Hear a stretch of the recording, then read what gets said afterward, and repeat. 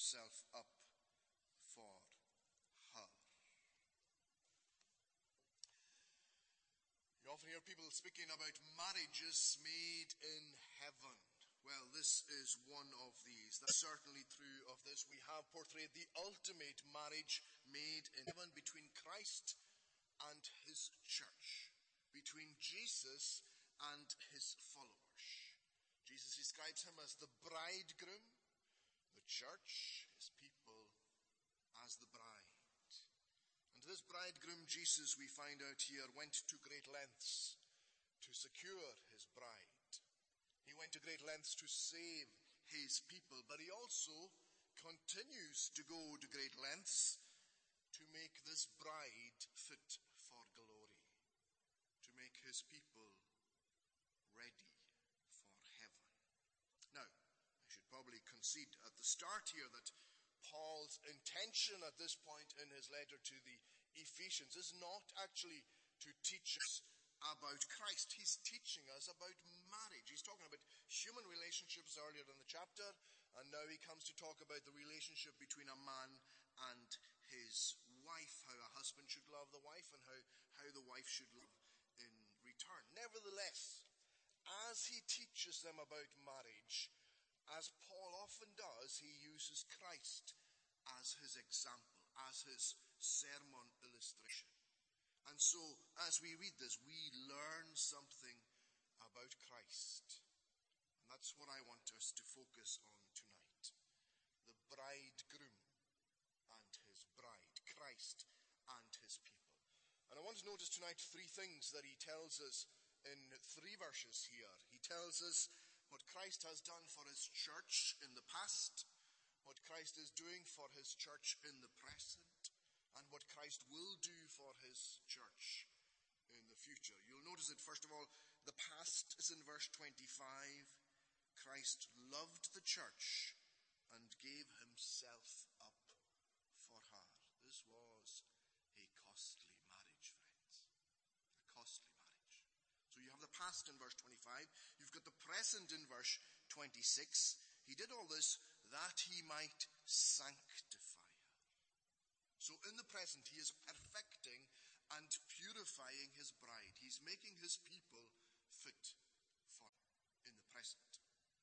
And then you've got the future in the next verse, verse 27, so that he might present the church to himself in splendor, without spot or wrinkle or any such thing. He is anticipating the day when his people will be gathered home to be with him forever. So that's how we're going to look at it tonight.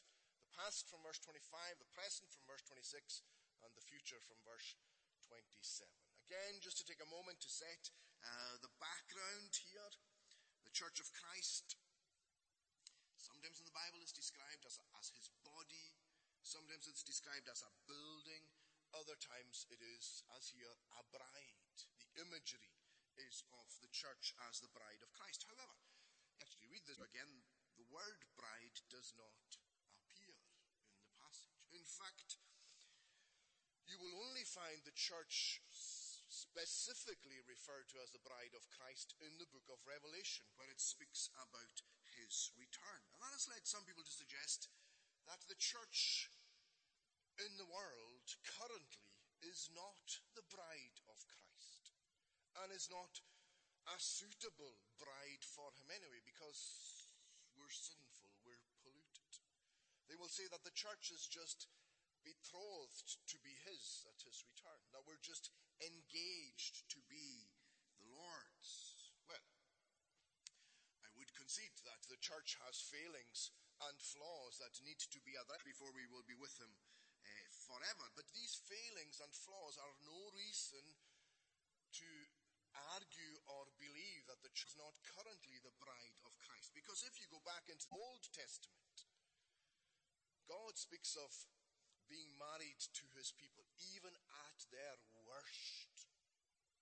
At their worst. Listen to Jeremiah chapter 3. Turn, O backsliding children, says the Lord, for I am married to you. So if the church in the Old Testament, in her backslidden state, can be described as being married to God. Surely the New Testament church can be spoken of as his bride here and now. Despite her imperfections, the church, that is you and me, for Christians tonight, are married to Jesus. So let's look then, first of all, at what Jesus does for his bride, or did for his bride in the past, focusing on verse 25. So obviously I'm missing out the first part, husbands love your wives, which that was what he was teaching. But I'm looking at his example. His example. He says, as Christ loved the church and gave himself up for her. He loved her. You know, that's where most marriages begin, isn't it? It begins with love. But that is pretty much where the similarities with any other marriage end here. Because who would have put this bride and this bridegroom together?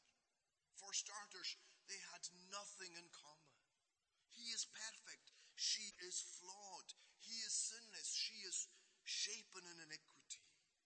He's holy. She's polluted. He is one with God the Father. And she, the hostile mind, the carnal mind, is enmity with God. She's hostile to him. When we talk about, when I counsel couples who want to get married, and you're trying to make an assessment yourself, although obviously you're not going to change their mind, but you're looking for compatibility. How will they get on together? Do they share the same interests? Do they have a common aim? If this relationship's going to work, you're looking for that kind of thing. But here, there was nothing but incompatibility. Christ and the people God gave him had nothing in common. There was enmity between us and him. Who would have thought it possible that these two could ever be together? Rebellious sinners with the only begotten Son of God. You know, any human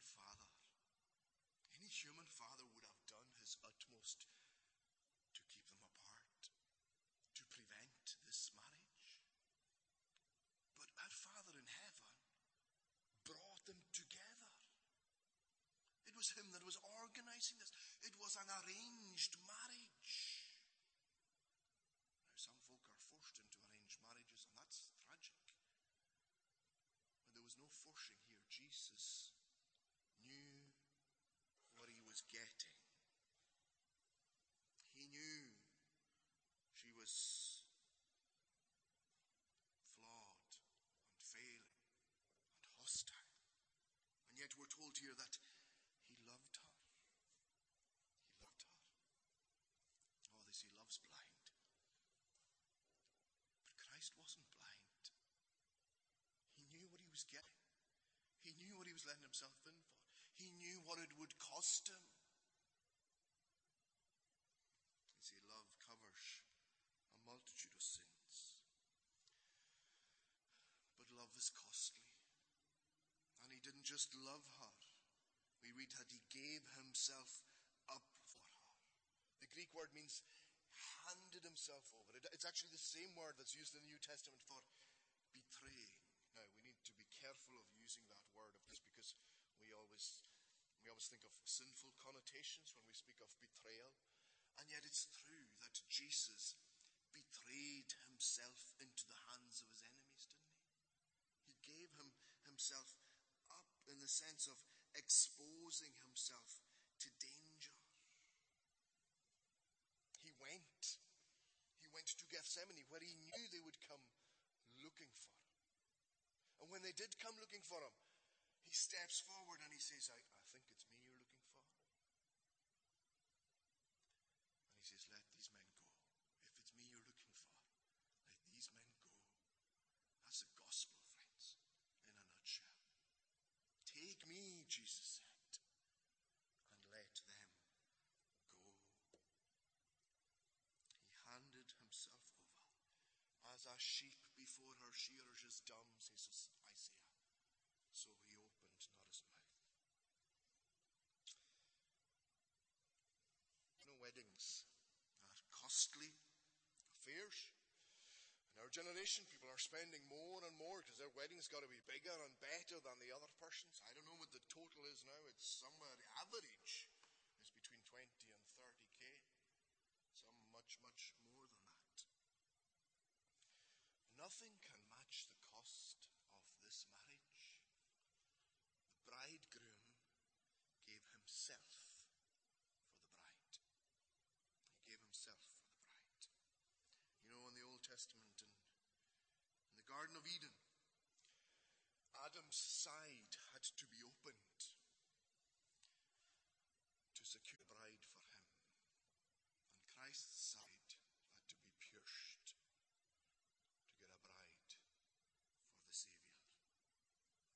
It was from the wounded side of the last Adam that the church came.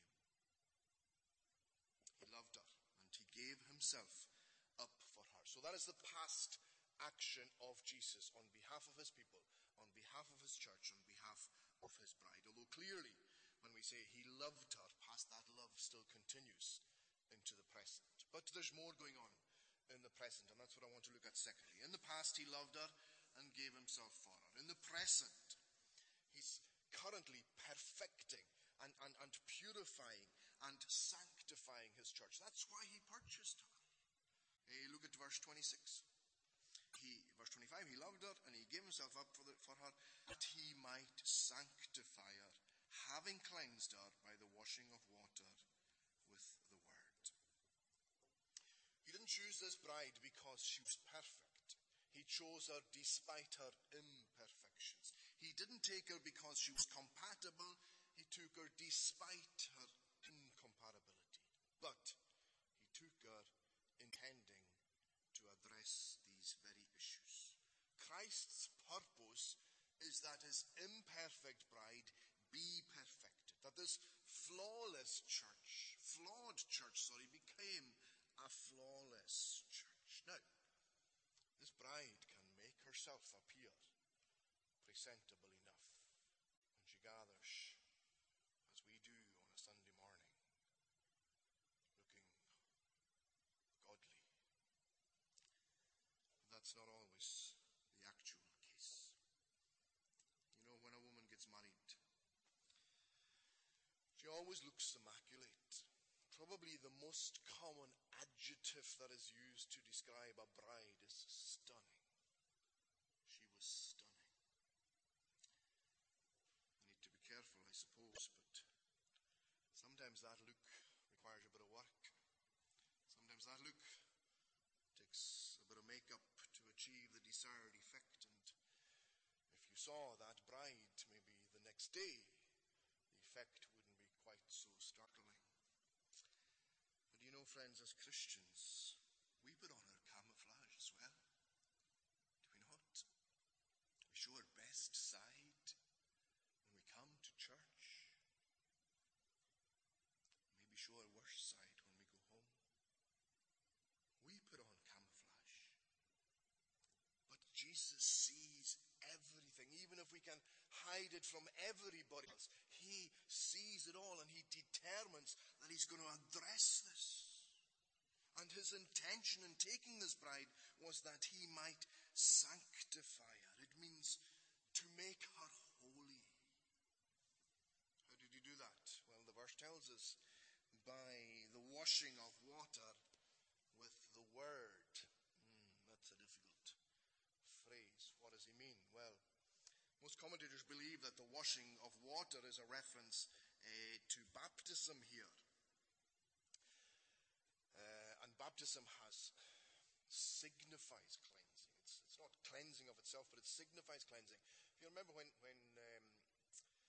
the Lord told, or when Ananias went to see Paul actually, after he had met with Jesus on Damascus Road, Ananias said to him, Paul, get up, be baptized, and wash your sins away. Now, water of itself won't do that. Water won't remove the pollution of sin. It's Christ that cleanses us from sin.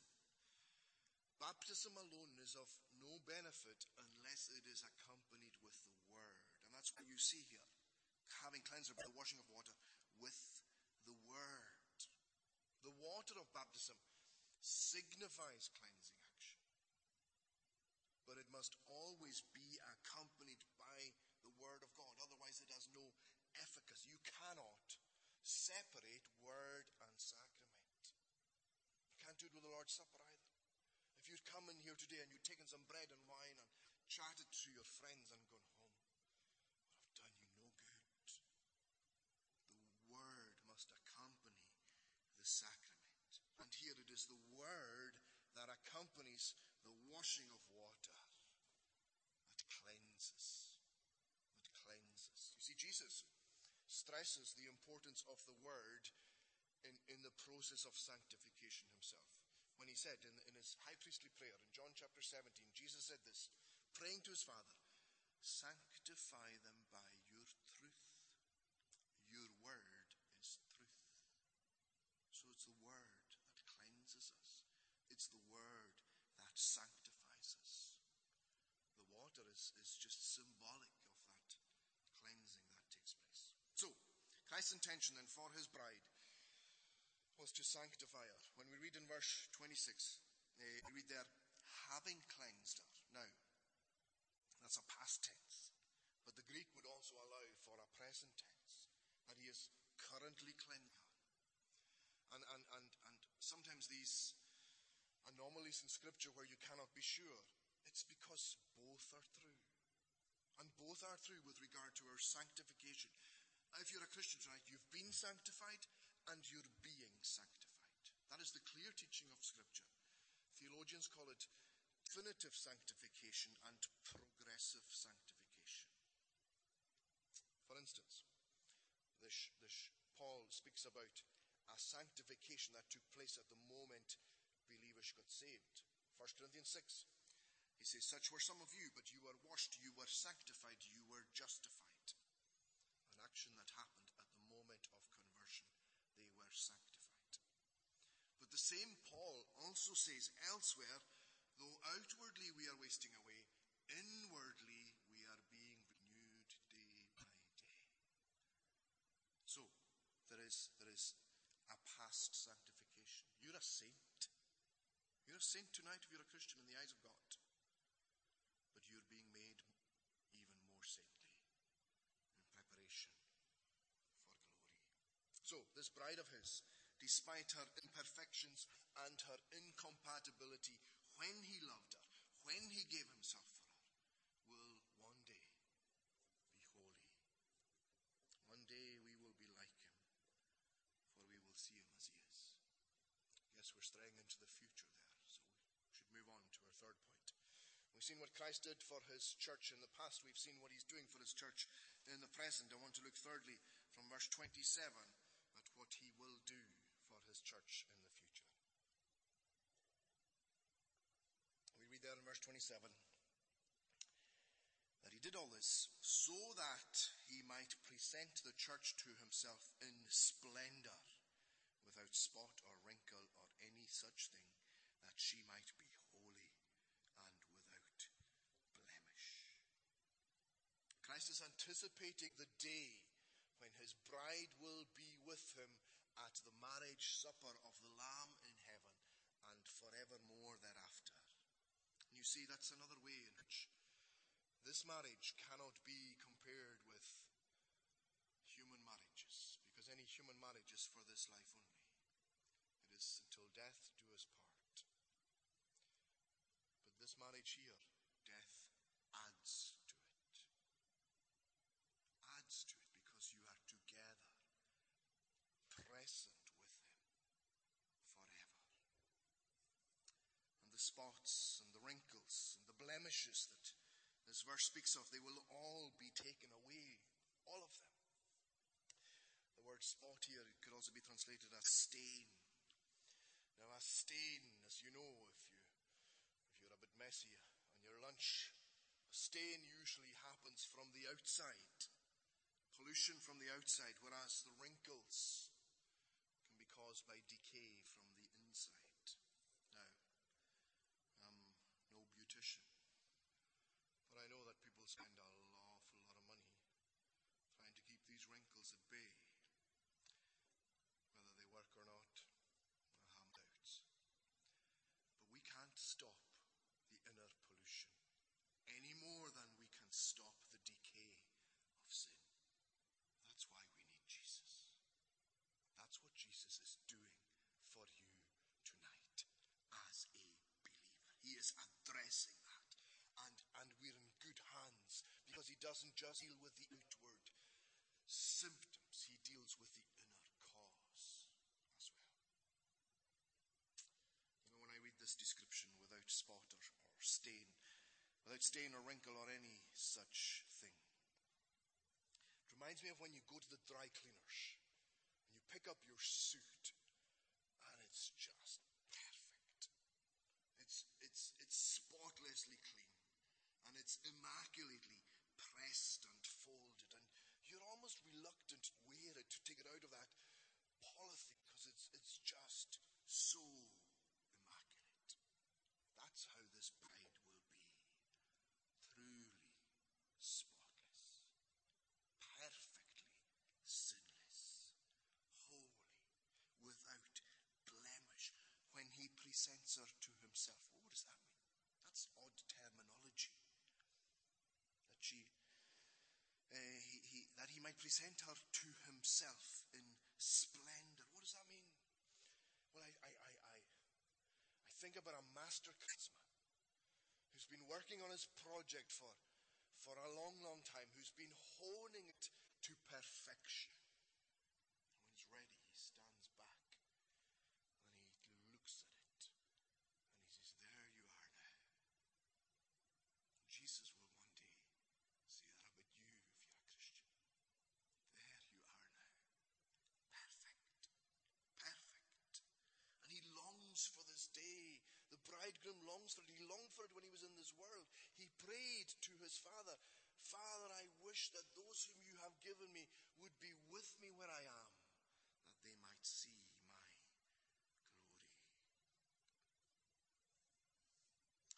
Filthy, polluted, stained and wrinkled, but he's dealt with all of that, and he wants her to be in his presence forever. You know, the Song of Solomon depicts for us, it's another picture, another illustration in the Bible of the love of Christ for his church. But when you consider Solomon himself, he's a pale shadow. Christ is so much greater because Solomon took many foreign wives that he ought not to have. And it appears from Scripture that his choice was based on their beauty or on their riches or on their influence. And he was never repulsed by their idolatry. He took foreign wives. And he was content for them to stay like that. Jesus, by trust, he didn't choose his bride because she was beautiful or had anything to offer. She was ugly in sin and had nothing to offer. And he was repulsed by her idolatry and sinfulness. But he set out to deal with that. And he dealt with it. It would be a brave man who said on his wedding day, well, I'm going to shape this wife into what I really want her to be. But that's what Jesus said. And that's what Jesus does. He will accomplish what he set out to do. In Solomon's case, it was the brides that changed him. He became like them. In Christ's case, we become like him. What a privileged people we are tonight, friends. Are we not? He loved you and gave himself up for you to sanctify you, so that one day he could take you home to be with him forever. You were bought at a price. The bridegroom paid for you with his life. He did so because he loved